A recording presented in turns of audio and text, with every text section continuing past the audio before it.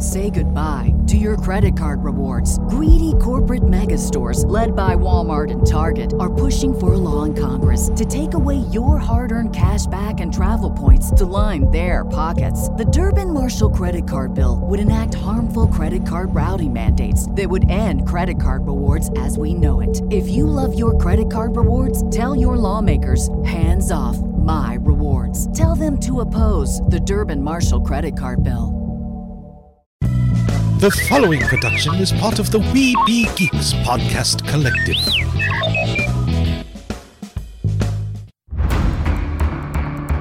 From days long ago, from uncharted regions of the universe, comes a legend. The dream that came through a million years, that lived on through all the tears. It came here, the Fandom Nexus. Fabulous secret powers were revealed to our host as he plugged in his microphone. I have a podcast! Here he is, your Spider-Pan, Jeremy.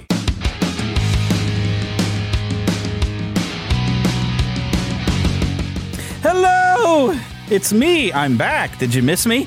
I mean, it's only been a week, or actually been just a couple days, since we got the last show out. And you know what? This week, it's such a loaded week and some unexpected surprises that we're actually going to manage to get probably 2 shows out here that I'm going to try to release both before the Thanksgiving holiday. So if you need a little time with me, I know you're disappointed I'm not going to be there at your Thanksgiving table with you, but now you can play an extra episode, a bonus episode there at the meal table, and it's just like I'm sitting there, stuffing my face, having conversation with you. So enjoy when that comes out. So yes, 2 episodes this week because we had some big news kind of stuff drop, which I'm not really going to focus on news because we had a Destination D23 this week. I didn't really get a chance to pay attention to it.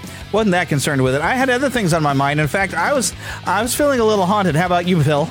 Oh, yeah. Big time haunted. A little bit haunted. So we had to bust some ghosts and, develop a little bit of an afterlife, I guess. I don't know. That's right. We're not worried about the ghost of Christmas, this or that right now. We're still worrying with ghosts of busting such things of our past and of Thanksgiving. Well, I'm a little worried about the ghost of the turkey coming back to get his revenge on us for eating him. You bet. Goodness. Oh, it was lousy. But that was one of the first things I seen on cable. It was really terrible. So they decided to, instead of have Halloween, they had Thanksgiving. And it was supposed to be on Good Friday or something like that. It was lousy. But, as kids, we had a bad Friday, sense of humor. So we had Black Friday instead of, did I say Good Friday? I'm sorry. Yeah, you said Good Friday. That's a totally different holiday. I apologize. Yeah, completely wrong Friday. Friday. Yeah. Anyway, so we had Black Friday. But anyway, it was on Thanksgiving that they decided to make this horrible film. We had a bad sense of humor, and yet we had a good time. Yeah, I remember the opening shot was like the fully cooked turkey, and then the following shot suddenly it was nothing but turkey bones.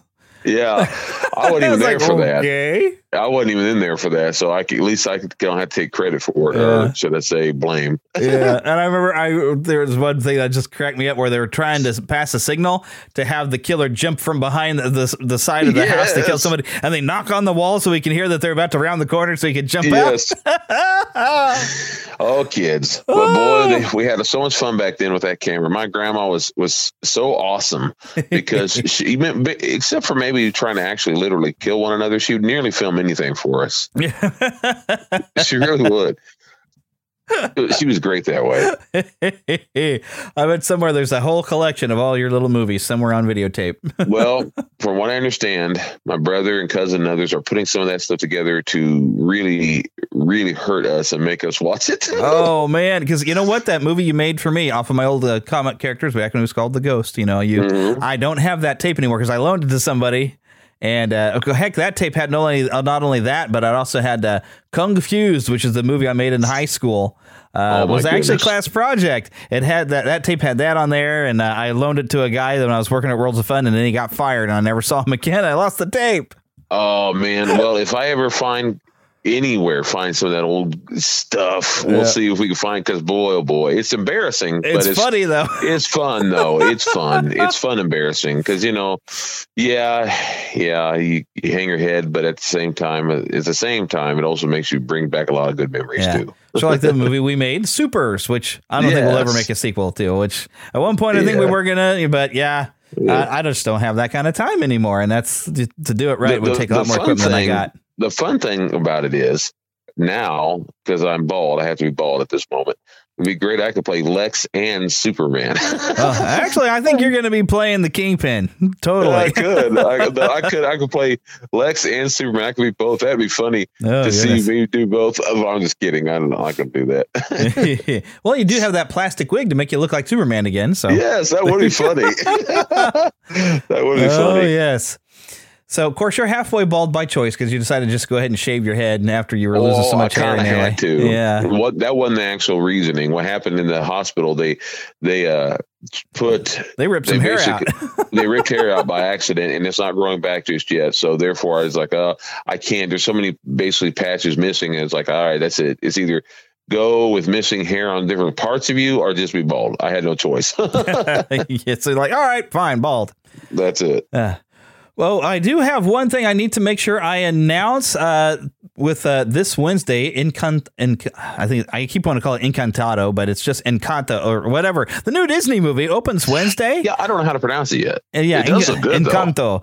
Yeah, it looks good. Unfortunately, I'm probably going to be quarantined for the next couple of weeks. My wife may have COVID. She's been very sick. Y'all know, probably, we haven't had the Bio Nerd Heather on in a long, long time. But she's been quite sick and this morning announced to me that, you know what, I can't taste anything. So she's going to get checked tomorrow. So I am locking myself here, which means I can't get out to see the movie to do a review of it. So if anybody gets some thoughts on it, please feel free to send them podcast@neverlandpodcast.com. And I'll get out and get a chance to see it when it's safe for me to be amongst people again, just in case, So the nice thing is I can work from home with my job, and I have been, and I have all the software I need here at home. I got to retweak a few things at my work computer where I was logging in remotely, but the hard drive needed to be swapped out or whatever. There were some weird problems going on. The computer kept shutting itself off, which means I can't get in remotely if it shuts off. So tomorrow I'm going to have to call our IT guy and say, oh, well, here you need admin rights in order to install the remote thing for Google. And then I'll be able to remotely get into that computer. But other than that, at least I have a laptop here that's a work laptop that I can actually access our servers and get to my files. And I can create some ads and edit video actually on my home computer as long as I can get to the files. So it's going to work itself out, and I'll be able to work for the next couple days before Thanksgiving. So, but and I pray and hope that she doesn't have it. Right, I do pray and hope for that, and hopefully she doesn't. Well, if she doesn't, then I will be in movie theaters on Wednesday to go watch Encanto. I think it's Encanto because it's like Enchanted, but it's in. I think you're right. In the Spanish language, I believe. So it's Encanto. Speaking of Enchanted, we got a sequel coming. Yes, thank goodness. I've been wanting that for a long time. What was it, Jeremy? Was it 2007, wasn't it, when the first one came? I don't even remember. That was a long time ago. It was 2007. I remember that now. That's right, 2007. Yeah, and we discussed this last week. Well, actually, for the last couple of weeks, you haven't been able to be on with me. I've had to record these kind of on my own. I'm getting used to a new schedule, and I'm working full time again. And so if I don't record these things over the weekend, they just don't get recorded until like when I get a spare chance sometime. But I've been so messed up with the time change and also getting back to a normal schedule. Well, normal for the rest of y'all folks, where I get off work, but then I'm tired because I used to, I'd crash at 7 because I was getting up so early. Now, because of the time change, I was crashing at 6. So that's like getting off work at 5, eating something, and then collapsing. So yes, and unfortunately, I like to join you, but usually I'm also a pastor, so sometimes I'm not able to, and also I'm not the greatest health, so sometimes it interferes. Yeah, so we're working that out, and I need to get Lost Boy Eric on, but ever since COVID, he's having to do a lot of overtime, and he's working so many extra hours that it's just on a weekday. It's difficult for him, and he has to have some time with his family on the weekend, so it can be difficult to coordinate. But we're working on that. Oh, but we are going to hear from Lost Boy Eric. In fact, he's got a review of Ghostbusters. He sent me some audio. He typed up a very cool little story on Facebook, and I says, "Can you record that and send that to me?" And he did. So we do have a little bit of audio from Lost Boy Eric to hear about his thoughts on Ghostbusters. But before we start discussing some memories of Ghostbusters in our review, and I already mentioned there will be no news, and I didn't grab any new trailers this week because the last couple of shows has been a trailer mess. It's just been nothing but trailers. A trailer park. It has been. We've been hanging out in that trailer park so much that I think I've lost a couple more of my front teeth. So it was a trailer storm. It was a trailer. Yeah, we about done lost the whole thing in a fall tornado. So, all right. Hopefully, I'm not offending some of you people who are living that. We're just teasing. Yes. I got to make fun of my Missouri, because we got Missouri. Depending upon where you're at, if you go south of the river, you might find people with a completely different accent than what we got up here and up north in Missouri. Yeah, that's true. I got relatives that talk. In fact, that reminds me. Oh, goodness sakes! I keep forgetting to record these stories for. There's a podcast called That Story Show, and we've had, of course, one of their main hosts on there, James Kennison, on, and I've been on his show. He's been over here, but I've got some stories. I told him one of these stories of some stuff that happened to me down in Lebanon, which I will be recording and sending in to him. But you go to Lebanon and you'll find out how much the Missouri Southern accents, how bad it is, because I had some family live down in it. Oh yes, I got some stories I'm a tell, and it will be on his podcast. So make sure you're listening to that show, because you need a good funny laugh. But where was I going before I got on this tangent? Let's see. Oh, that's right, host chatter. I didn't even pull up my show notes, because I'm like, you know what, this entire show is just going to be Ghostbusters fun. But of course, it's always fun to talk about what are you watching, what are you playing. I don't know if I had anything particular that I was watching this week. Other than the Tell You Later, it's kind of, I guess you call it a podcast, Tell You Later. I may have mentioned this before. It's on YouTube. This is where Katie Lee and Will Ryan, which we've had both on the show. And by the way, that's going to be why we have a special episode, because Will Ryan unfortunately passed away after a bout with cancer. And we're going to talk about that in another episode. There's so much to talk about with that and so much to share. I thought, I can make an entire episode of that. But they've done a show together for the past year or more. And it's just a delight to watch. And so, you know what? I after hearing of Will's passing, I just started watching, all the ones. I haven't seen every single one of them yet and everything, because I got busy with things. But it's been just nice to watch those. And Will was okay. Well, I'll save it for the next one. Will was just such a great talent and everything. But so that's kind of what I've been watching. Have you been watching anything special other than of course, the movie we're going to review? Well, yeah, in a sense, and it does connect with the film. But my nephew, who's out seeing the film right now, actually, as we're speaking, my nephew he's always heard, he loves the 80s, by the way, which he's so much like me. He's like another version of me. I love him so much. He's a great kid. But anyway, what's kind of sound arrogant in a way that I said that. Anyhow, he has heard a lot about the Ghostbusters. He even dressed as Ghostbusters a year or two ago, but has never seen any of it.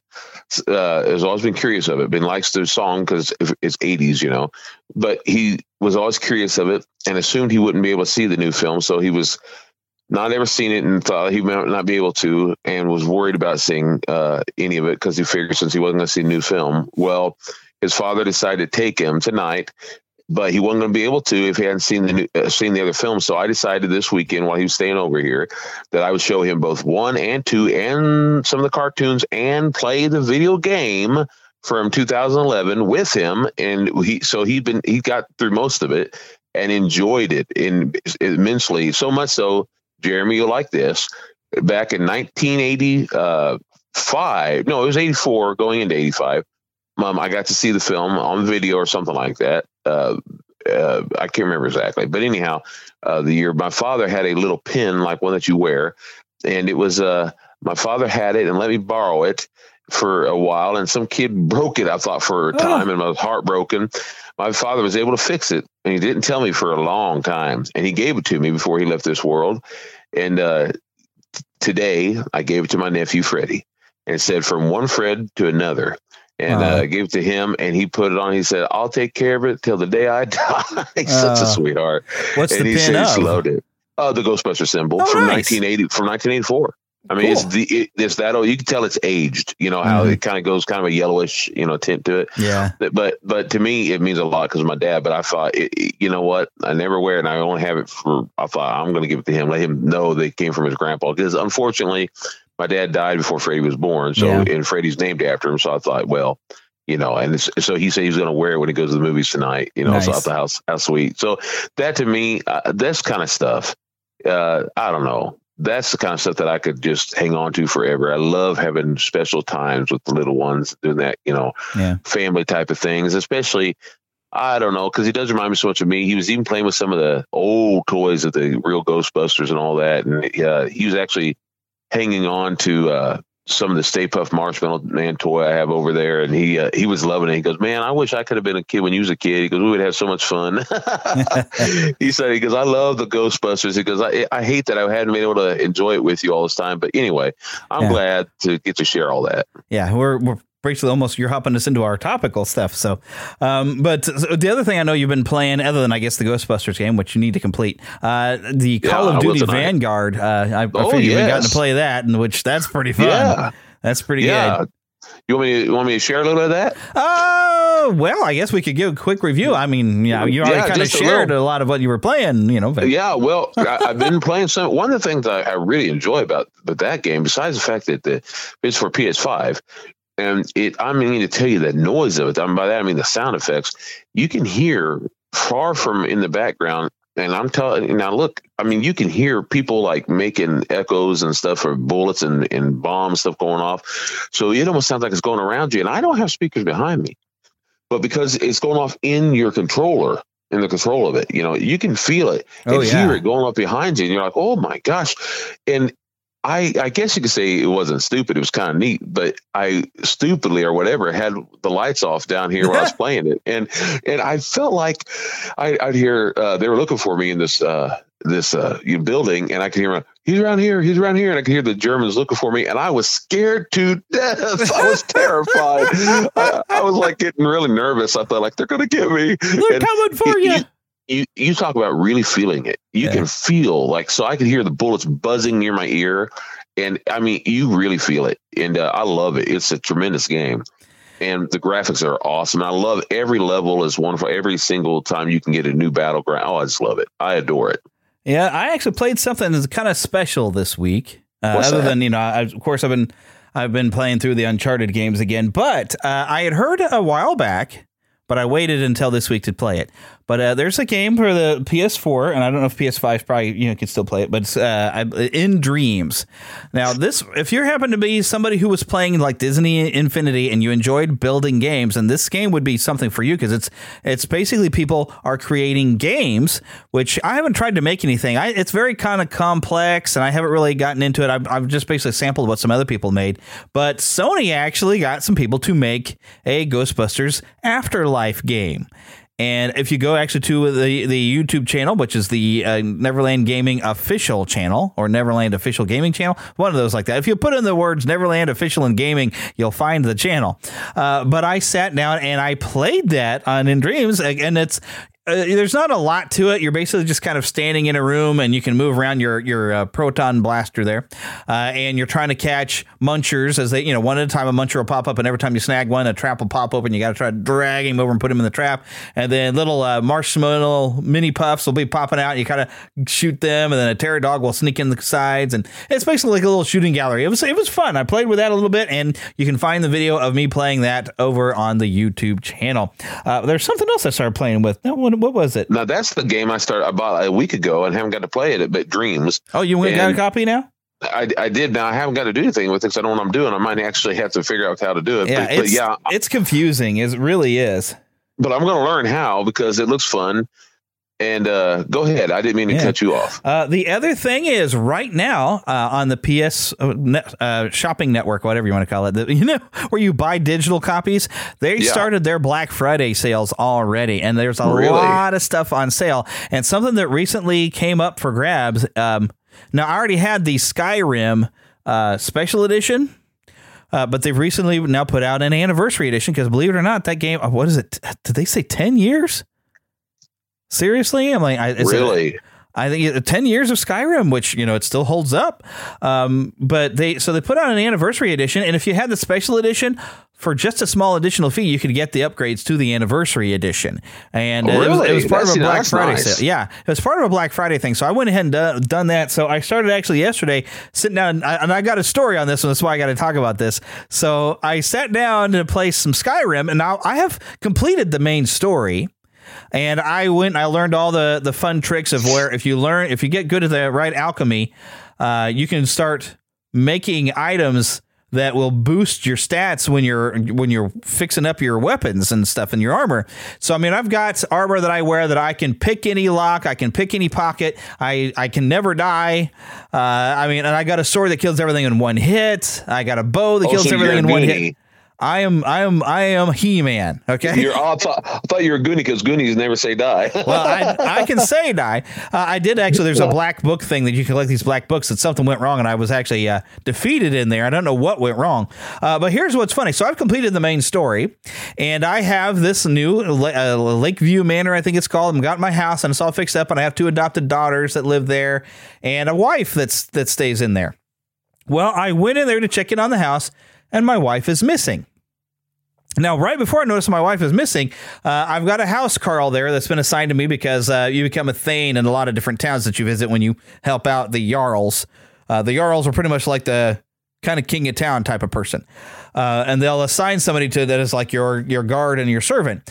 Well, the guard, I go to my house, and the guard goes, and I hear them fighting with somebody, and they've killed a bandit. And I'm like, oh, okay, well, I don't think anything of it. I don't even check the body for anything. So, okay, you killed a bandit. But I go looking around the house, and I can't find my wife, but there's my 2 kids. I'm like, well, where's your mother? And I start, checking around. I go to because I married a character, Lydia, who's actually one of your guards that you get in the town of Whiterun. I went to go check the house that I had back there. She's not there. I go check in the main area, the Dragon Reach there in Whiterun. Not there. And I'm looking online. It's like, well, normally if you lose track of your person who had been your servant or whatever before, and I married one of them, they go back to a default place. She wasn't in any of those places. But then I saw, and I didn't think anything of it. Somebody had mentioned, it's like, hey, your wife can actually get kidnapped by bandits, and they'll drop off a ransom note.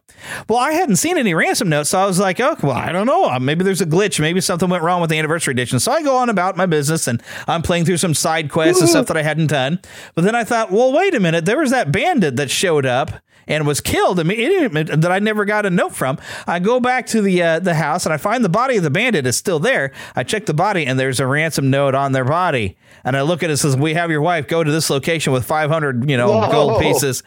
And so what's funny is none of my enemies seem to realize that I'm He-Man now, and I'm invincible. I can jump off a mountain and barely get a scratch on me now with the armor that I've made for myself. So I show up at the bandit thing, and they come out like, well, glad to see you've listened to reason. Have you brought the money? And one of the options were like, you won't be able to enjoy the money after I kill you. And they're like, oh, is that the way it's going to be? I'm like, yes, that's the way it's going to be. And the cool thing about Skyrim is if you do like an insta kill, you'll get like a finishing maneuver. And so basically I grabbed the lead bandit that had kidnapped my wife by the head and shoved a sword through it. I was like, that's what you get for kidnapping my wife. He-Man is usually not like that in the cartoon, but man, in this world, mess with He-Man, you ask for it. You asked for it. But it was nice to know. I went and go freed my wife, and it was just like, she's like, I knew you'd come for me. It's like, well, I'm sorry it took me so long, but I didn't realize you've been kidnapped, so. Hey, that's a segue. Speaking of which, the news part of He-Man's coming on Netflix. Yes, Revelation, which do you have a date on that, by the way? I think they said the 27th. I can't see because I'm on the phone. I can't look it up, but I believe it's the 27th, isn't it? I don't know. All I know is it's coming up very soon, and of course we'll talk about it when it comes on. I believe it's the end of the week. Yes, okay, but anyway, but that, you said that it's on. Yeah. Yes. Groovy.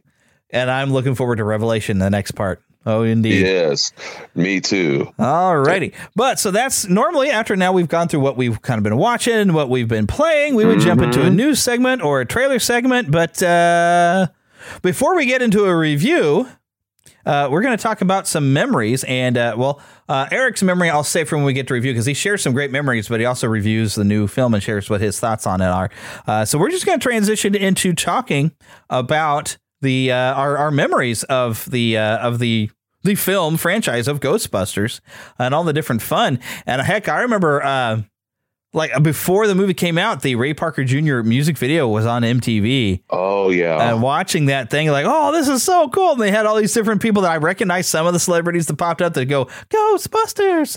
And just that tune just got in my head. Now, the funny part, of course, about that tune is initially they had spoken with Huey Lewis to do a theme, and he refused. And so they went to Ray Parker Jr. and says, well, you know, we want something that sounds kind of Huey Lewis. And Ray Parker Jr., if you listen, he kind of ripped off I Want a New Drug. Yeah, a little bit. A little bit. In fact, there was a lawsuit over it, and they did have to settle. You're basically, if you listen to the bass line, it's I Want a New Drug.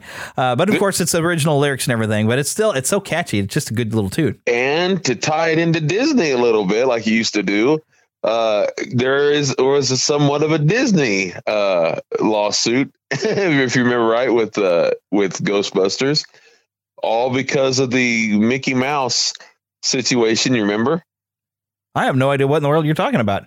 There was a lawsuit originally way back when. You have to look this up. There was a lawsuit originally because of the whole we ain't scared of no ghost. We ain't scared of. He didn't even say we. So I ain't scared of no ghost. Yeah, that's what. Anyway, so they were saying we ain't afraid of no ghost. They were trying to say that was back in the day. Back in the day, there was a lawsuit thing about that originally. Oh goodness, because they were Ghostbusters, Mickey and them. They were ghost chasers, I believe. Was that what they call them? The Ajax ghost chasers, ghost exterminators, ghost investigator. Yeah. But they pretty much had come up with that whole thing. So there was originally a lawsuit back in the 80s about it. I remember watching on the news about that. I remember if they would, I wonder if they went after Filmation when Filmation came up with their Ghostbusters concept. If they had the live action show originally. And then that was in the 70s, and then in the. They had that cartoon in 1986, and at the exact same because they were like, "Hey, you know what? We own this time." Yeah, by a short time, we're talking months or two. They had come up with that copyright for Ghostbusters, the cartoon, and then the people of what is it?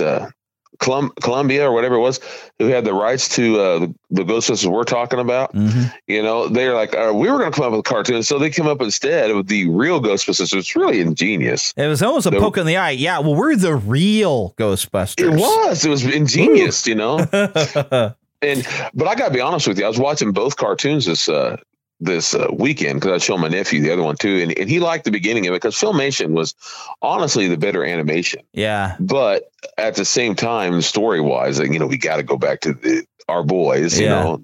And I would, in fact, I'll probably have to draw a picture of it. I would always wish they had done a comic book or something of the Ghostbusters, Filmations, and the real Ghostbusters together. That'd been so much fun. Nowadays, I'm talking. That'd be so much fun. It'd be so incompatible, though, that it just wouldn't work. It's entirely incompatible. Hey, if they can make a comic book of Lion-O and He-Man getting together, but that's compatible.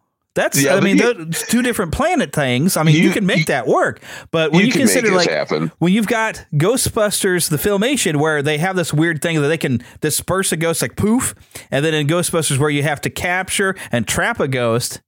I mean, it's entirely and really the other ghost when you get into that cartoon with that Filmation where they had that goofy thing where they drop down and put themselves like in a spider web and have the suit job, all this ridiculous sequence they would do before they got into the car with a gorilla that was wearing a hat and smart enough to help bust ghosts. I mean, that's Ace, yeah.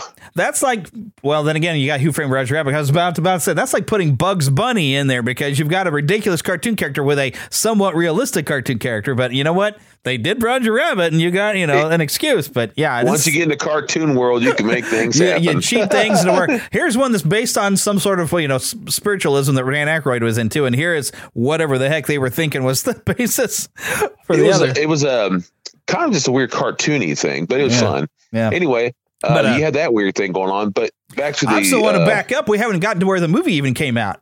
Yeah, you jumped 2 years in the future on me. I did. Go back to the movie. Let's go back now, because I remember the first time I saw it. I think it might have been an opening weekend. We went to the drive-in, and I don't remember what was playing with it at all. I don't remember, but we went to the drive-in to watch Ghostbusters. And, awesome. It was weird, the concept of capturing and trapping ghosts, because I thought they were going to have these crazy lasers and they were literally going to bust ghosts. Like the ghosts were going to. You're taking the literal form. Yeah, That's cute. I thought it was going to be Star Wars ish in the, with the blasters. They were going to blast the bunch of ghosts, and it was going to be like an action thing. And it was completely different from what I expected. And it was kind of mind blowing. Like, well, this is kind of cool. So that's awesome. I must admit, I was late coming to it, not in the sense that, I heard about it, usually as a kid, I'd hear about a lot of things and I'd follow from hearsay because the kids at school would tell you everything. They show you the books. And you read along. Yeah. My cousins would tell me everything before you see it. They'd spoil Empire Strikes Back for you.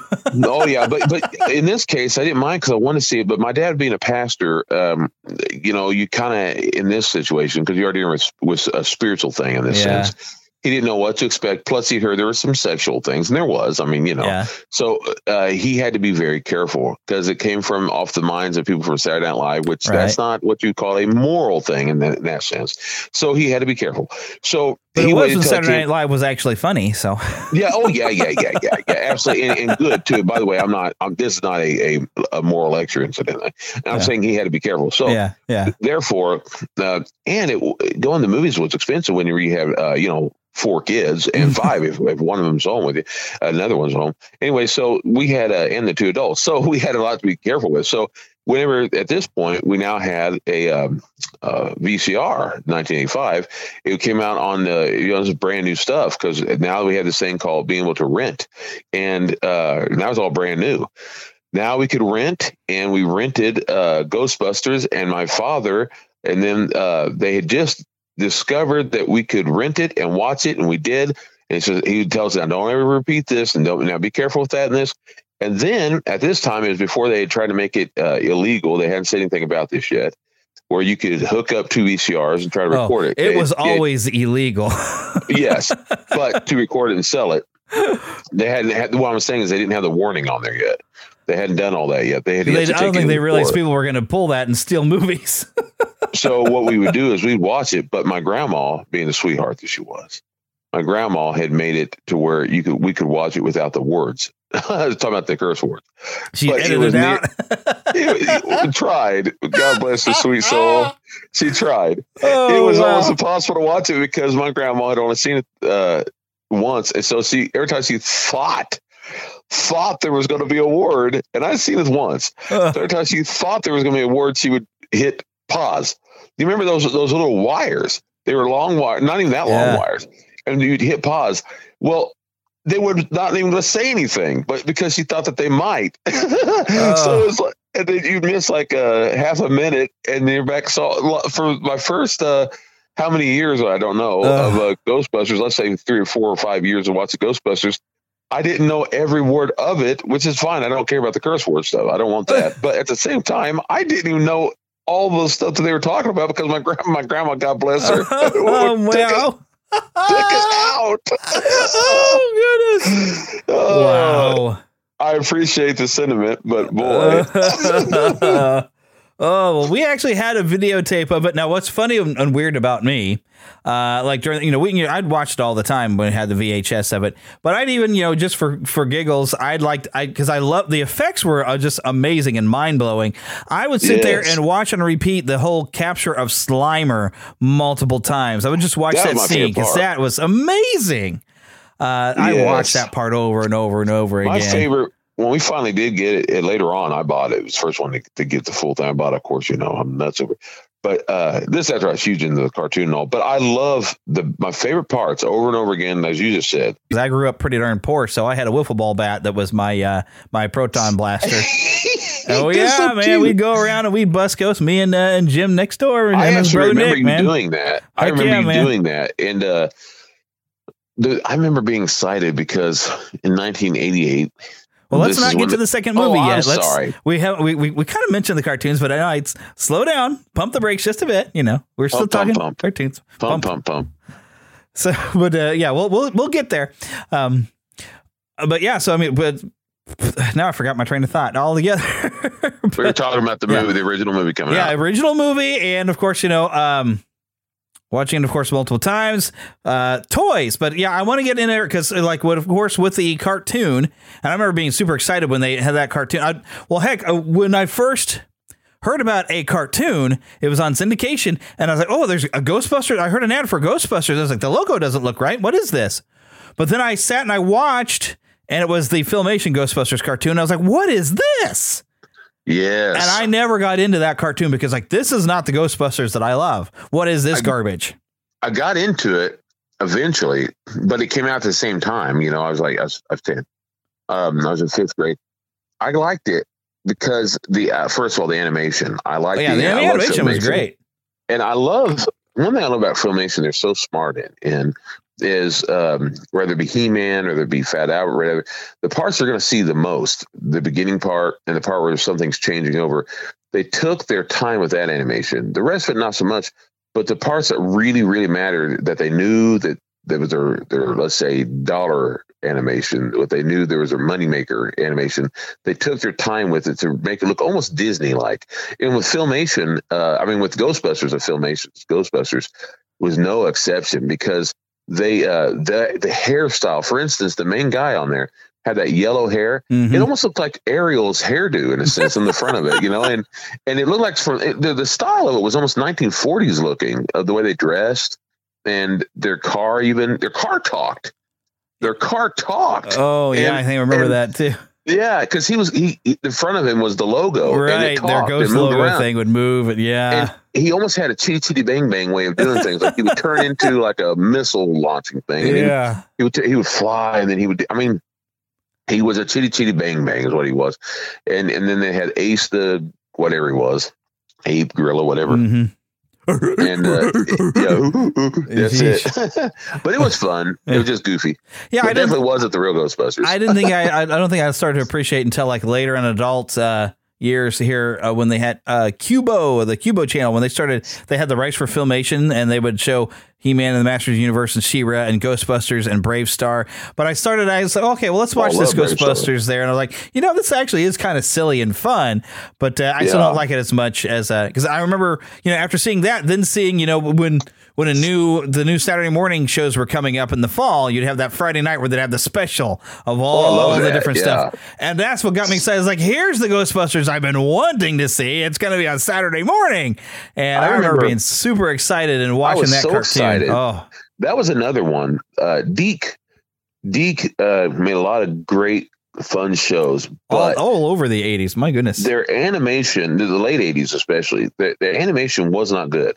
But they were also smart in their beginning of their shows were great. They knew how to make their money count because they knew that you would see the beginning of, for instance, Inspector Gadget.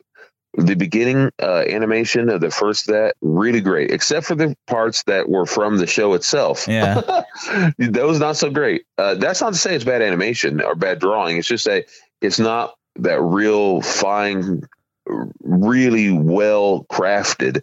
Well, it's the difference between the cinematic animation versus the mass produced. We have to get an episode out for television that Hanna-Barbera was the masters of being able to quickly do the animation to get it out for a TV show. Yeah, that real cookie cutter, as I call it, quick. You got to get done quick. You have no choice. Yeah. So you don't do quite as many frames. That's it. But that drawing style, was so good on some of them. Then with Deke, they had to do so fast and it was so quick. It wasn't all that great. But I got to tell you, the other problem I had with when they brought it out, talking about the real Ghostbusters, I remember some of the posters they had where it showed they were trying to get Slimer. I to this day can see it. They're trying to get Slimer, and one of them was on the front of Ecto-1. And I want to say it's Peter, but I just remember I loved the style and the way the light was shining off of them. But I remember thinking, this doesn't look anything like them on the movie. Yeah. And I remember I remember thinking, although that does kind of look like, except he didn't have the mustache, that does kind of look like that guy. And I remember it was the name I thought at the time of that cigarette, Winston. And I guess all I could remember about him, except that I remember him being an African-American, and I could tell that, but that was it. But from this picture, you couldn't tell that the color of their outfits had changed. Yeah. They completely redesigned all the characters and the colors and everything. They were smart enough in this one because it's kind of in the dark, except for the kind of glowing thing that was smart. So then when they finally brought it out, I was like, they don't look anything like them. Well, I didn't know anything about the rights to them. Yeah, I didn't know that. Yeah, I didn't know that. But they made it work somehow. Yeah. And I love the way that they joked about how they made a movie about us. You know? Yes. Like the movie was a thing that existed in their world. And episode 11 or what it was brilliant because, I mean, in some ways it should have been episode 1. But yeah, where they recount what happened with their uniforms coming to life and stuff. And also how they meet Slimer and the Slimer joins them. Yeah, which was a novel idea. I mean, to take, the first villain or whatever that they catch and actually turn it into, made him a cutesy cartoon character, Because he got away at the end of the movie. I remember at the end of the movie, I kept saying to myself, of course. Not even at the end. He was released to everybody else when they shut down the containment unit. But you got that last shot where you see he's still around. But at the end of the movie, or whatever you want to call it, the end of the frame. He slimes the viewers. Yeah, he slimes the viewers. And we're like, oh, there's going to be another one, we said, because that's how he was as a kid. You always got this like, they're going to bring out another one. Well, I love it that me being the genius that no one else was, I was like, oh, that's why they had to make cartoon, or that's why he was there, because they had it playing the whole time. Well, yeah, that's right. That's what it was. Sure, that's our logic. Yeah, I knew it all. They made Slimer a lovable character, and yes, I forgot somebody. I should look this up. Was that Howie Mandel who did that? I was about to look that up. Hang on, just a second, because I know he had some great voices. I know you had Arsenio Hall was Winston. And originally you started. He was great. Because Dave Coulier eventually took over as Peter Venkman, but originally you had the voice of Garfield, and I can't think of it. Yes, and he was great. I'm gonna look it up because my brain is not to diss Dave Coulier, but he just wasn't the same. I never liked him. Yeah, I didn't like him. Okay, as here we go. So Lorenzo Music. There we go. Yes. Frank Welker, of course. Frank Welker's everything. Dr. Ray, he does Raymond Stantz. Maurice LaMarche as Egon, which Maurice LaMarche, he's always going to be the brain to me. Yes. You had Laura Summer as Janine Melnitz. Also, Kath Soucie as Janine Melnitz on 59 episodes. Yeah. She took over the role. I didn't realize that she had ever swapped her out. They were the main ones. But there's Charlie Adler's name on here. Katie Lee as Jason was a little kid, I guess. I think I remember that episode. I mean, just lots of voices actually participated in this one. But yeah, that's, Lorenzo Music as Dr. Peter Venkman. I mean, if you're going to get somebody, this is what's funny. If you're going to get somebody who's going to try to replicate Bill Murray, it's kind of cool to get Lorenzo Music because he's got that dry style. But then it's so funny to me that Bill Murray then turned the tables and is the voice of Garfield in the movies. Not just that, well, because he passed on music, right? And how brilliant! I thought that was brilliant. That they had that. I was like, that's awesome that they did it where he ended up being Garfield, and it's perfect. It's on both ends. It's perfect. I remember the first time I saw it, and I could hear Garfield. I was like, "Hey, it's Garfield." I'm like, "That's perfect, absolutely perfect," because that is so Bill Murray in so many ways. It is very Bill Murray. That dry wit. I don't want to say lazy because he's not lazy, but that kind of on a whole nother level that you just don't get. Yeah, indeed. But yeah, I remember that show helped carry us through until finally, and I remember I think we were at the drive-in again. Yeah, at the drive-in. And I remember seeing, they had this building there with these stairs, and as there's wind is blowing across, and a taxi pulls up. And a woman gets out, and she starts going up the stairs. She turns, and you see it's Sigourney Weaver. And I'm like, oh, hey. And then they showed pink slime coming down the building as she's went inside the building. And then it's like Ghostbusters 2. I was like, oh my gosh, here it comes. I remember just getting so excited because I had no idea that this was coming, that they had worked on it. Because back in the day, you didn't have the internet and all this, the information, unless you're old enough and you're reading magazines and they're talking about, the latest things coming out. And then I was a kid at the time. I mean, I was 10 years, well, no, a little over 10 years old now when being about 12 when the movie came out. I heard rumors, but rumors back then meant someone was on the lunch line. Well, yeah.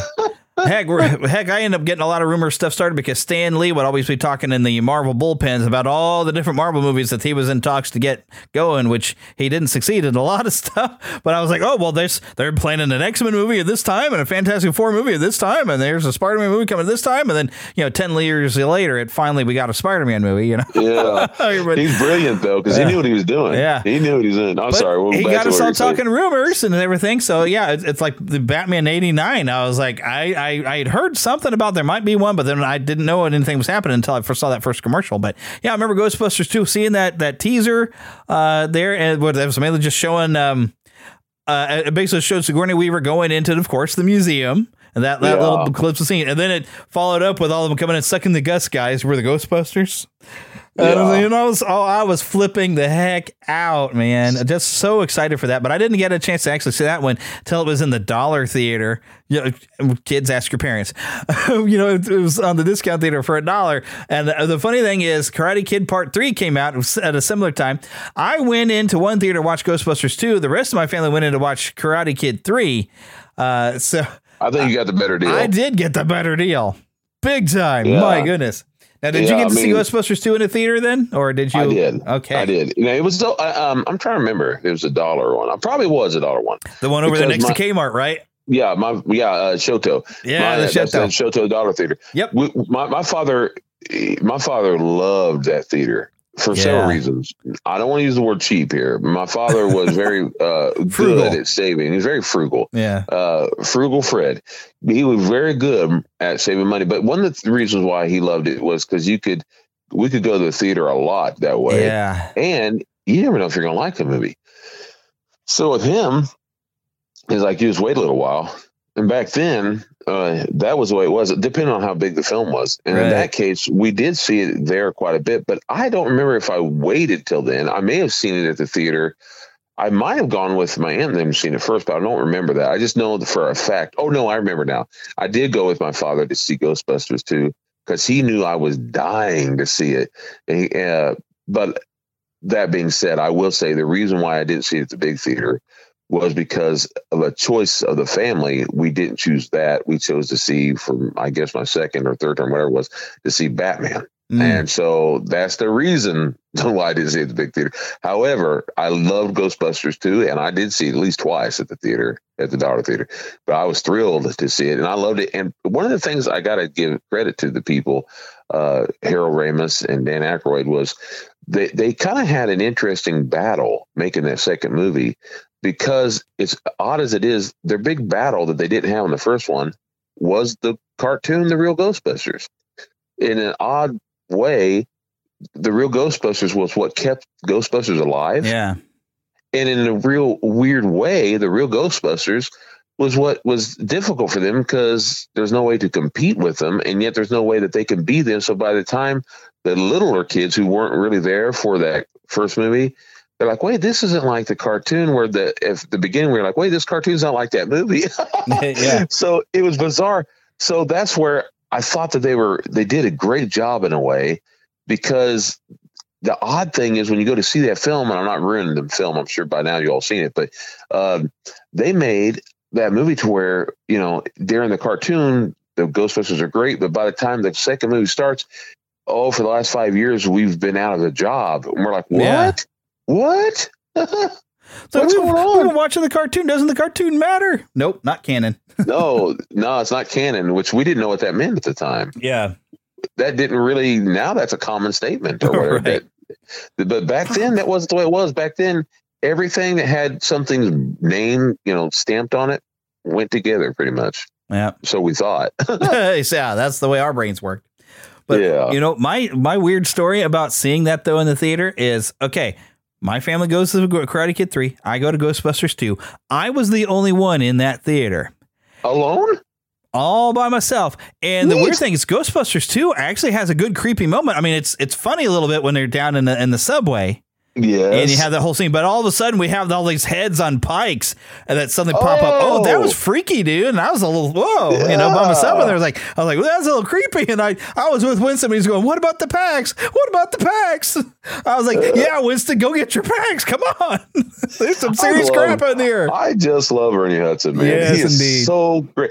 And I'm sure everybody knows this, but not because I happen to like Eddie Murphy a lot. But I am so glad that he didn't end up being in the films, because that's what made me an Ernie Hudson fan. And every time I see Ernie Hudson on anything, I'm like, oh, I'm watching it. I'm not kidding. Anytime, I love Ernie Hudson. Yep. I've seen him in The Crow. There was a short-lived TV series, only one season, 10-8, that he was on that I really enjoyed. And I saw him in a couple of movies the other day that I was like, I'm not kidding you. I stopped what I was going to do just because I saw he was on it. I watched it because I love Ernie Hudson. Yeah. I relate with it. Oh, you remember he's on The Cowboy Way. He played a cop on there, on The Cowboy Way. Well, he always seems to play a cop or somebody in uniform. He just wears it well.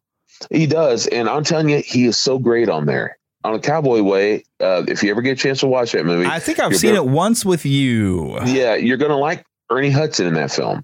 He plays a guy who tells people about a wonderful old black cowboy, is what he says. A wonderful black cowboy. He goes, a black man like me.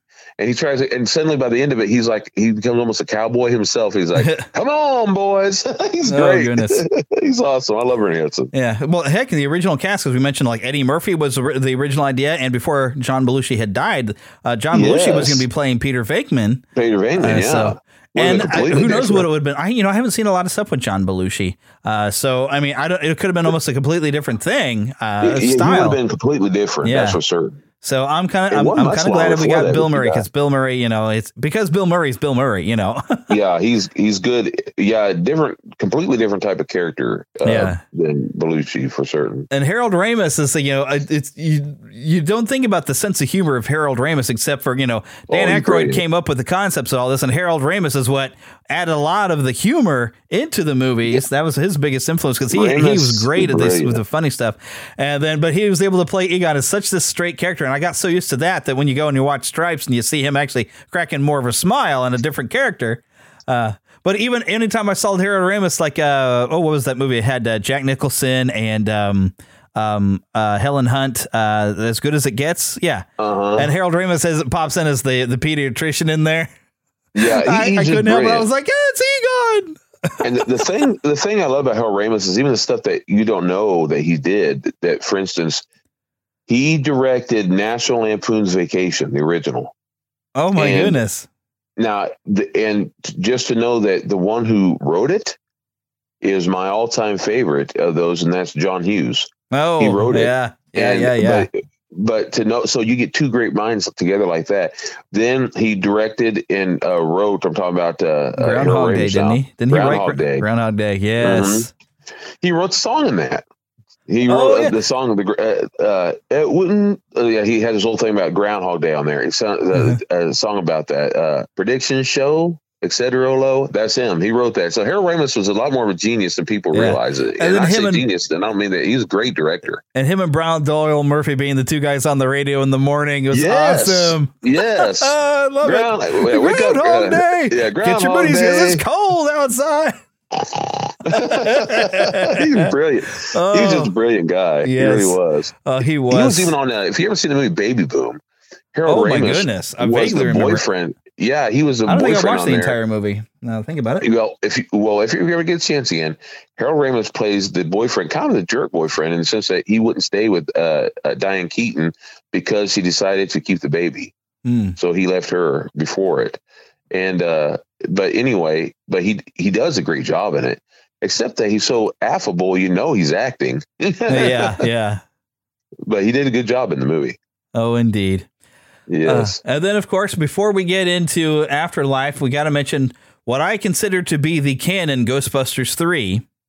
Yes. The game, the 2011 game, because it was written by Dan Aykroyd and Harold Ramis. Yes. And and the cool thing about the game is they knew exactly what us as fans wanted from a Ghostbusters experience. And I mean, besides bringing back the entire cast, other than Rick Moranis, who, hasn't done anything in a long time as far as film, he's, putting out some music and stuff, apparently. Yes. But we got a chance to fight Gozer as the Stay Puft Marshmallow Man again, and even dealt with Ivo Shandor back again, having a ghost island and having yet another plan to bring something into the world. Of course, he brings Gozer back, but he mentions at one point, well, Gozer's now failed me twice. Yes. But like you actually have to fight the ghost of Ivo Shandor at one point when he becomes the architect, which I don't want to spoil the ending because I don't know if you've seen the entire game. But most of it, not all of it. Getting to have that in there. And the cool thing is I think they acknowledge the canon in the Afterlife, because if you look at what Ivo Shandor is wearing, and I don't want to say too much on this, it's the same outfit you find in paintings of Ivo Shandor in the game. I saw that. Actually. I love it. They made it look. It's like so. Like the game is definitely, and even I think Dan Aykroyd is saying. So, we gave you a Ghostbusters 3. We just made it as a game. But then, of course, we found the announcements of Afterlife. Which is there anything we wanted to throw in before? Because there's been other games. There was a real Ghostbusters arcade game. There was that terrible Atari / Nintendo game that was terrible. That you not just games. I have a book of it's all this Ghostbusters stuff. In fact, I was looking at it sitting right here. A book from DK Books and all. I need to get a copy of that. Yeah, well, if they bring out a new version with all the movie and everything put together, I will give you this copy. Nice. But you or Freddie, one of y'all, because you're deep in it too. But probably you, because you've been with me longer in the Ghostbuster run. So I'm going to take a glance here. But in it, not only that, they showed all the comic books. I used to have all these comic books from the real Ghostbusters cartoon. They were in comic book form. I used to have all those. Well, I can't remember which company. I don't remember if it was Dark Horse or one of those. But or Image or one of them, but they used to have a Ghostbusters comic that was supposed to be canon at the time. And a few years ago, might have been 10 years ago now, or close to that, around the time of the game, they had a comic book that was a little different, but it was called Ghostbusters 3 is what they called it for a time. And it was like a fan way of saying this should have been the Ghostbusters 3 that we always wanted type of thing. And it might have been before the game. And they even had a comic book called Ghostbusters 4. And that was, and it started off, it had the Ghostbuster symbol with or might have been after that game, but anyway, it had the Ghostbuster symbol, and that Ghostbuster symbol had like all 4 fingers up. And it was like, so I mean, I'll have to look it up and read it to you here. Let's see if I can find it. But I thought that was. Is this the Ghostbusters, the Ultimate Visual History? Is that happen to be it? I found it here. Of course, Walmart.com had, of course, they got one review as a 1-star. $38.79. Somebody's trying to sell this thing for. Yeah, no, I got it on sale for when it first came out for like $20 at the time. But it was given a gift to me, but at the time it was on sale for pretty cheap. But I'm sure they'll make another stuff for it. But let me look at here what these Ghostbuster comics are called. It's got a lot of neat stuff in the back here. Even has pictures of the toys in it. My goodness. And we're talking about some that I own and even the original toys of the real Ghostbusters. Here's the comics right here. And they did a pretty good job. I mean, it's a neat book, really is. And there's even been some recent comics. IDW. The IDW's got the rights now. Yeah, that's the one I'm looking at, IDW. I couldn't remember the name of it. And I think that's the same company, I'm pretty sure, that brings out the comics I'm loving of Big Trouble in Little China. So, and it shows the game, by the way, which we were talking. It talks about that.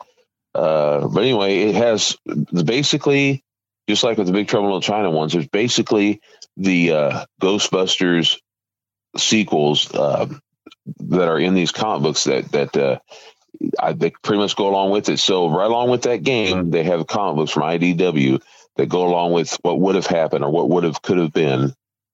And I don't see the official name, and I don't want to keep you waiting. So, I'm getting to see on Big Bad Toy Store. Apparently, they have a copy of the book for $50, but you can see a lot of the images from inside the book. A lot of neat stuff. Some of the Ectomobile Mark II artwork of some of the designs. Looks like it was half a taxi cab from the drawing I'm looking at. Yeah, it's pretty neat stuff. Like I said, if I ever get a copy of it, if they ever redo this and with adding some of the new movie and all that stuff in there, you'll be the one. I'll do this to me. Of course, I might if they put out a new one, I might be buying myself a copy of that too. You never know. You never know. And we'll give this to the little Fred. Yeah. My goodness. But yeah, and we were not even going to acknowledge the existence of the 2016 movie. It did not happen. No. It basically, you know what happened, Jeremy? That's an alternate timeline. It's the new 52. Yeah, there we go. What's up, Jeremy, and all you lovely listeners out there? This is Tim Nadell from the Saturday Morning Rewind podcast. And I understand you guys are talking about Ghostbusters on this episode, which, Ghostbusters, I don't know where I'm going to start with that because, people of our age, Jeremy, we're old, by the way, we grew up with Ghostbusters, Me, I think the first time I watched the first movie, I didn't see the first one in the theater. I want to say we had to have watched it at home video, rented it, probably 85, 86. And ever since then, it's been one of my all-time favorite movies. It's definitely in my top 10 for favorite movies of all time. And then, of course, we got the real Ghostbusters cartoon, which I adored. I mean, that cartoon, you watch it today, and that cartoon holds up extremely well. I mean, it's so entertaining still and kind of scary, I remember as a kid, it was a little freaky, but I loved it. And the toys, one of my favorite toys of all time, I'm actually holding it in my hand as we speak, is the Egon with the fright features. I think it came out 87, 88, and you pull his arm down, and his head pops up, mouth pops open, his tie flies up. Always been one of my favorite toys ever since my grandpa bought it for me when I was a kid. I think about 7 or 8. And anyways, Ghostbusters, flawless movie. Rewatched both the movies on Friday to prepare for the new movie. First one is still just as good as I remember it. Of course, second one, not as good, but still enjoyable. And honestly, the new one, I enjoyed it. It was a nice little tribute to the Ghostbusters that we love. So can't wait to hear this episode. Talk to you guys later. Bye. Well, are we ready to review this new movie? Yes. Because we already ran an hour, so here we go. Let's do it. Want to see a movie? Yeah. Any good? It was bad? I'm fuzzy on the whole good-bad thing. My eyeballs could have been sucked from their sockets. I like it a lot. The best movie ever made. A Fandom Nexus movie review. Okay, now I'm going to kick this off, though. Let me find the audio again. We did hear from Lost Boy Eric. Wonderful. And he's got a review here. Let's take a listen. He also shares some fun memories, so.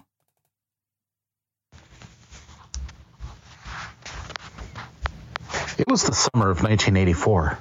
My parents had left me and my brothers and sisters at our grandparents' home while they had a date night out. Just mom and dad going to see this new movie that had come out. After the show, as they drove us back home, they told us about this movie they had seen.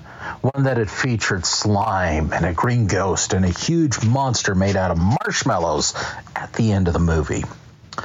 The next morning, we had our family stereo on, and we heard the first strums of an electric guitar, and our parents said, oh, turn it up, we need to listen to this. And we were soon singing along to the very catchy lyrics. Eventually, our family was able to rent the VHS copy of this movie, and it quickly became a favorite in our home. 5 years later, I was on a Scout Jamboree trip. The sequel to this movie had come out, and my family went to go see it while I was on this trip. No fair. But I found the novelization of the movie, and I read that all the through the rest of the Jamboree. Well, I did eventually get to see that on VHS. Over the years, I got to catch up with that movie also through our local VHS rental store. I watched the real cartoon. One of my first DVD purchases was the box set of both of these movies. Well, I just want to thank the folks who reminded me last night of that kid 37 years ago listening to every word of what his parents had seen that night. Ghostbusters Afterlife, it's a definite it definitely gets you in the nostalgia feels. It is fantastic. It hit all the right notes for me. This is nostalgia done right. It's fan service done right. And I'm looking forward to see where they go with it now. I liked it. I loved it. And I cannot wait to see it again. I can echo that sentiment. Yeah. It did hit all the right buttons.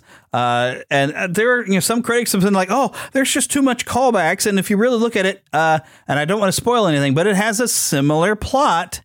The evil plot is pretty much similar to the first film. But you know what? I loved that. It gave them a consistent villain. In fact, when we even get to see Shandor's name on the mines, I was like, oh, Evo Shandor did more stuff. In fact, to kind of quote you all there, I mean, he says though, you say Ray, I say and Egon, in the sense that like Ghostbusters 2 and Egon. I just thought it was great. I loved it. It was more than what I was hoping for in all reality.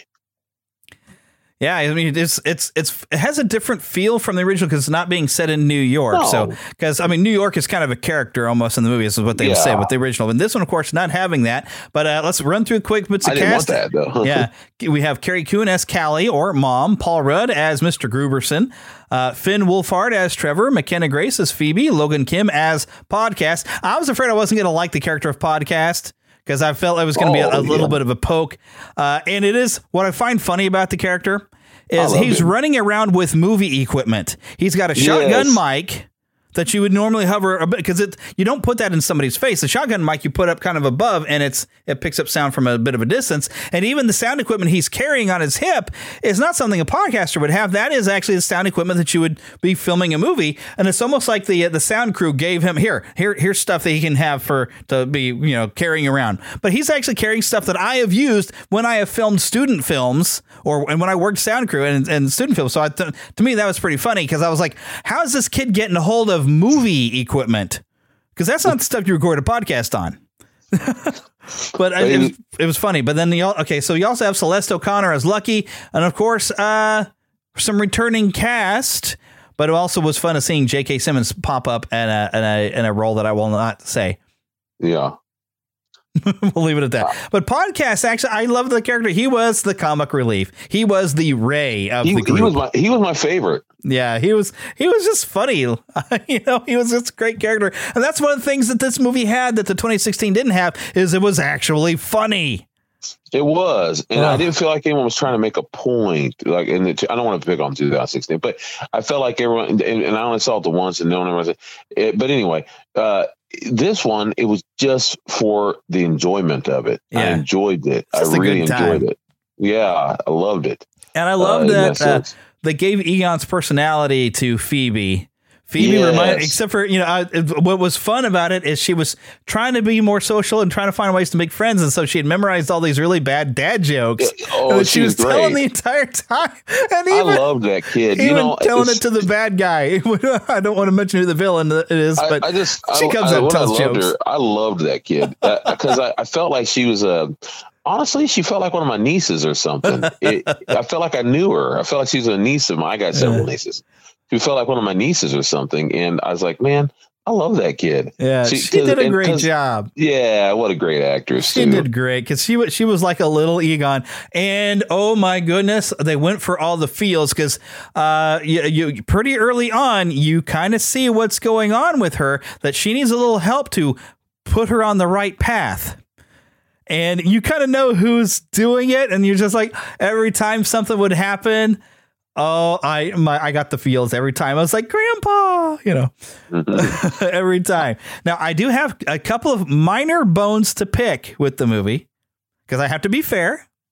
And, mainly this is stuff just done because we needed some excuse for story and for the nostalgia. So you needed to have, I guess, the original Ghostbusters to kind of be split up, so it's even more of an impact when they come back.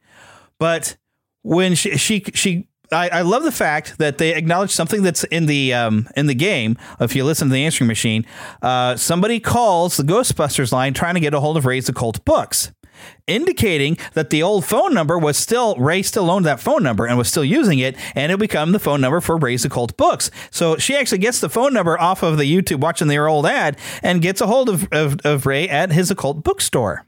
Which is the only acknowledgement we get from Ghostbusters 2. Yeah, that's the only bit of part 2 we really get to acknowledge. Although Jason Reitman says, no, 2 is definitely still canon. We just didn't really need to use it much.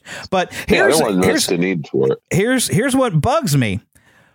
throughout their history, Rey and Egon have been kind of on the same page. They know about Evo Shandor and what he's capable of. How is it if Egon is telling them about Shandor making a mine and going to bring about the end of the world out in Oklahoma that Rey doesn't believe him? That made no sense to me, but that was kind of an important thing because they made it, part of the story, but it's part of the story that doesn't make sense. So that bugged me. The other thing that bugs me is you have this great big finale where you have this massive trap catching all kinds of ghosts. And there is a certain ghost who, because of plot and because we would hate to have seen it happen, there's one ghost that, despite all the power of the trap, is not getting pulled in. And I sat there, I was like, oh no, what are they going to do about? And I'm not going to say any more because I don't want to spoil anything. But, it didn't happen. And I'm glad nothing happened. But I was like, how did nothing happen? If you have that much power pulling all these spirits out of the sky and all this stuff in, how did he not get affected? But because plot. I already caught it. Because in the beginning of it, there was a stuff that was already set up. He kind of knew what was going to happen to him. Yeah. He had it set. But anyway, that's part of the plot. That's why you need to see it more than once. I already realized I got to see it again because there's a couple things that were missed. But he actually has it set that way. Anyway, well, he wasn't standing close, I guess. The only thing you get is that he must have been far enough away because.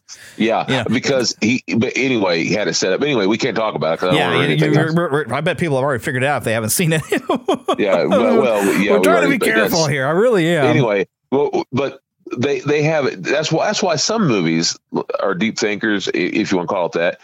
And you had to see more than once, but I don't know about at the theater, but I will see it, of course, more than once. Heck yeah, you better believe I'm buying that Blu-ray. Oh, heaven's sake. I'm going to probably, because I don't have them on Blu-ray yet, the original two. Oh, brother, you got to go get them. Well, I got them on DVD.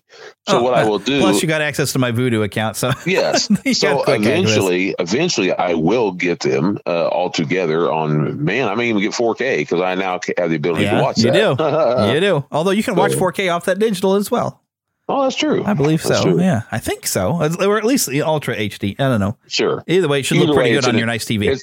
But whenever this one comes out, they'll probably have a special set, and that's what I'll get. Yeah, you'll probably get all 4 movies, though. Well, if that's how it is, and there'll be something I can give away as a present. you can make a Frisbee out of the disc. Don't need to do that. I will say this, as a nice thing to that film, I will say this. It was a nice attempt, and at least we have fans who believe it's good to try new things. There you go. That's a nice way to say that. Yeah, although that movie doesn't exist. Back on to Afterlife, which I didn't understand why it was titled Afterlife until I realized what was happening after that first scene, and especially when they come to the house, and I realized that that house is haunted.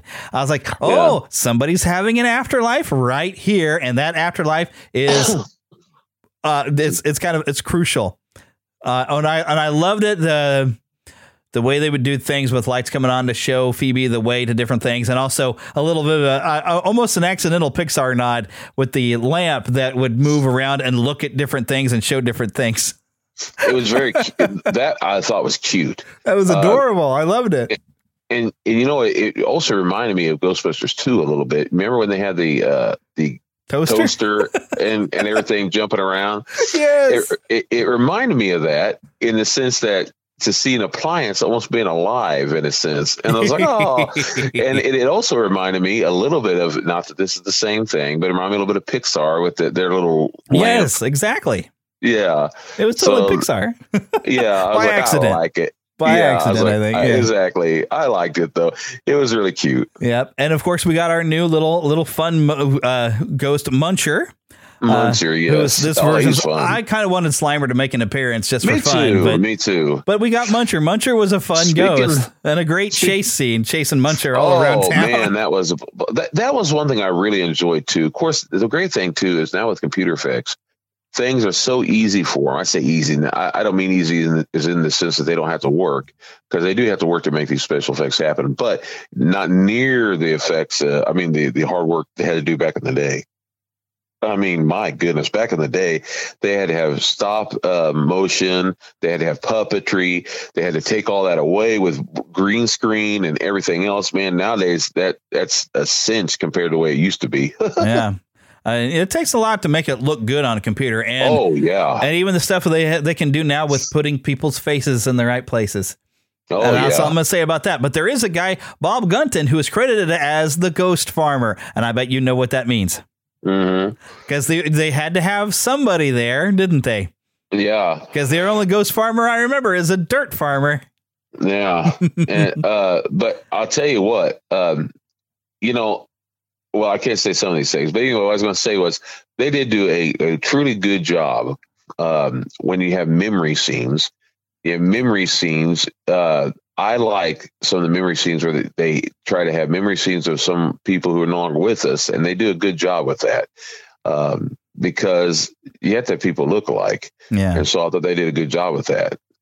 Very good job. And definitely on this one, there's a mid-roll credit scene and a final end of credits. Yes, stay until the very, very, very, very end because they do set things up to be like, oh, are we going to get another movie? And I think we will because this, I was already hearing that this made a lot of money for being, you know, trying to come back from a pandemic. This had a very successful weekend. I'm not surprised at all. So it's making money out there and it will continue to make money, especially because, you know, the soundtrack. What was the guy's name? Robert Simonson. Oh, my goodness. He pulled inspiration and pulled some music directly from the original movie. Elliot. No, not Elliot Goldendahl. Oh, man. I forgot the guy who did the composing on the original movie, but he went and took some of his cues and brought them back around and reused some of his cues in his score for Afterlife, which really brought back all the feels. In case you weren't having enough of the feels, yes, you got lots of the feels. And I am not surprised to see people on Facebook that were saying that with some stuff that happens by the end, that there's a few tears. I'm not surprised because there was some stuff that I can understand.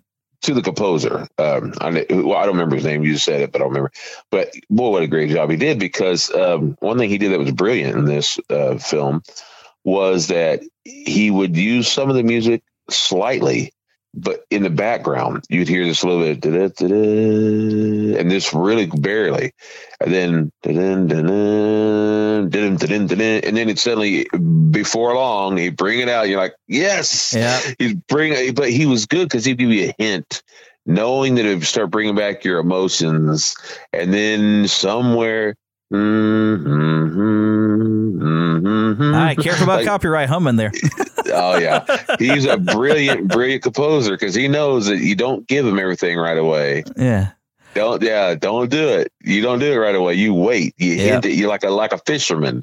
Bring in that hook. Yep. Couple special things though to look for: Stella Aykroyd as a deputy Medjuk. I don't know how they didn't say her name, but she pops up. Also, the Disney connection. Josh Gad was the voice of Muncher.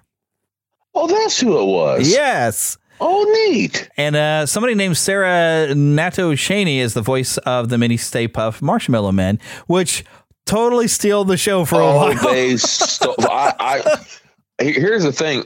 You and I talked about this on the way home, but they reminded me like the scenes from Gremlins. Yes, they were like Gremlins. And they were so cute. You didn't want anything bad to happen to any of them. You're like, oh, I loved them. But they were definitely ornery little things. Oh, yeah, that's why I said Gremlins. Yeah, you loved them. And I'm telling you, Paul Rudd, he's just so great. I love that guy. He's the sexiest man alive this year. Yeah, that's what they say. And After Alive, according to this movie. Yeah. Because Afterlife, you know. Might I say he's a local from Overland Park, Kansas? Yes, he most certainly is. Yes, sir. So we love Paul Rudd around here. He's one of us. Even though he's from Kansas, but that's we'll take him. Well, it's still our area. It's still our area. I can get to his hometown in 20 minutes, you know. I first, like I said this before, I'm sure, but the first time I knew that he was from around here, because he said from Kansas City and all that, because whenever I saw him on a talk show in 1995, he was talking about, 1994, he was talking about, maybe Clueless. I don't remember. Clueless, Clueless would have been about that time. Yeah, he said clueless, and he said something about being from Kansas City. And they said, whereabouts Kansas? He says, well, he goes, I spent a lot of time, I grew up in Independence. He says about Independence. I'm like, Independence? Really? Huh? Oh, cool. Yeah, that's what he said at the time anyway. And so he was probably just talking about the whole area. Yeah. But that's what he had said. That's kind of generally how we work, Yeah.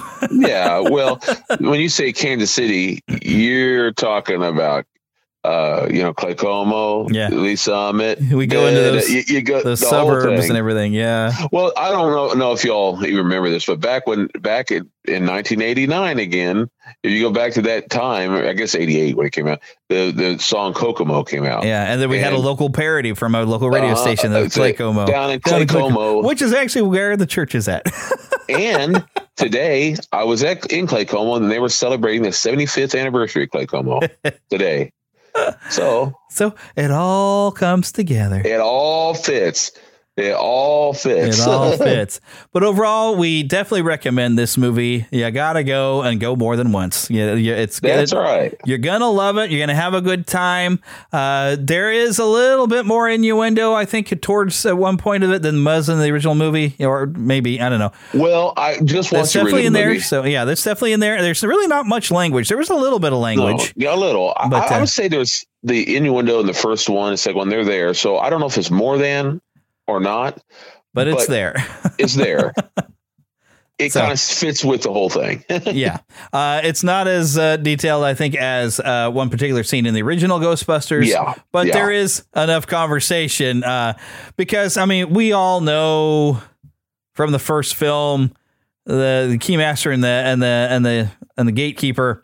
Yeah. Might have had a bit more friendly relationship than what was shown on screen. And they kind of get in and mention that. And so there's some conversation. That's what Miranda says.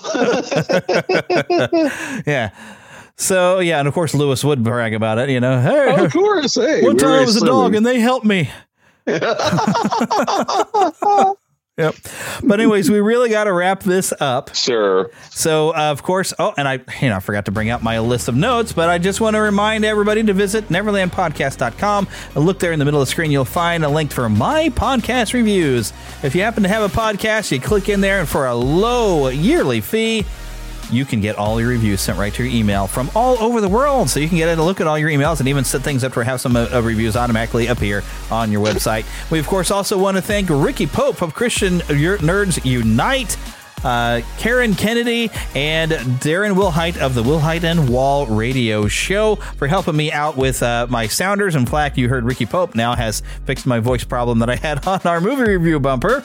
And of course, follow us on Twitter at NeverlandPcast. We of course have two Facebook groups, a group and a fan page. If you go to Neverland Podcast, also make sure go to our Patreon. We really survive by Patreon, so please come to Patreon and help us out because I give the show to you for free, but it does cost me quite a bit of money. And if you'd like to help me out for as little as $1 a month, and you know what happens when you contribute, you get to hear the show without the commercials there at the beginning. And I might start shoving commercials right in the middle just to annoy you, but you can get this ad free. You get your own RSS link, and you also get some special stuff that maybe I edit out of the show that you get to see. Plus, also occasionally some videos when I interview people. Occasionally, I do get some video of that.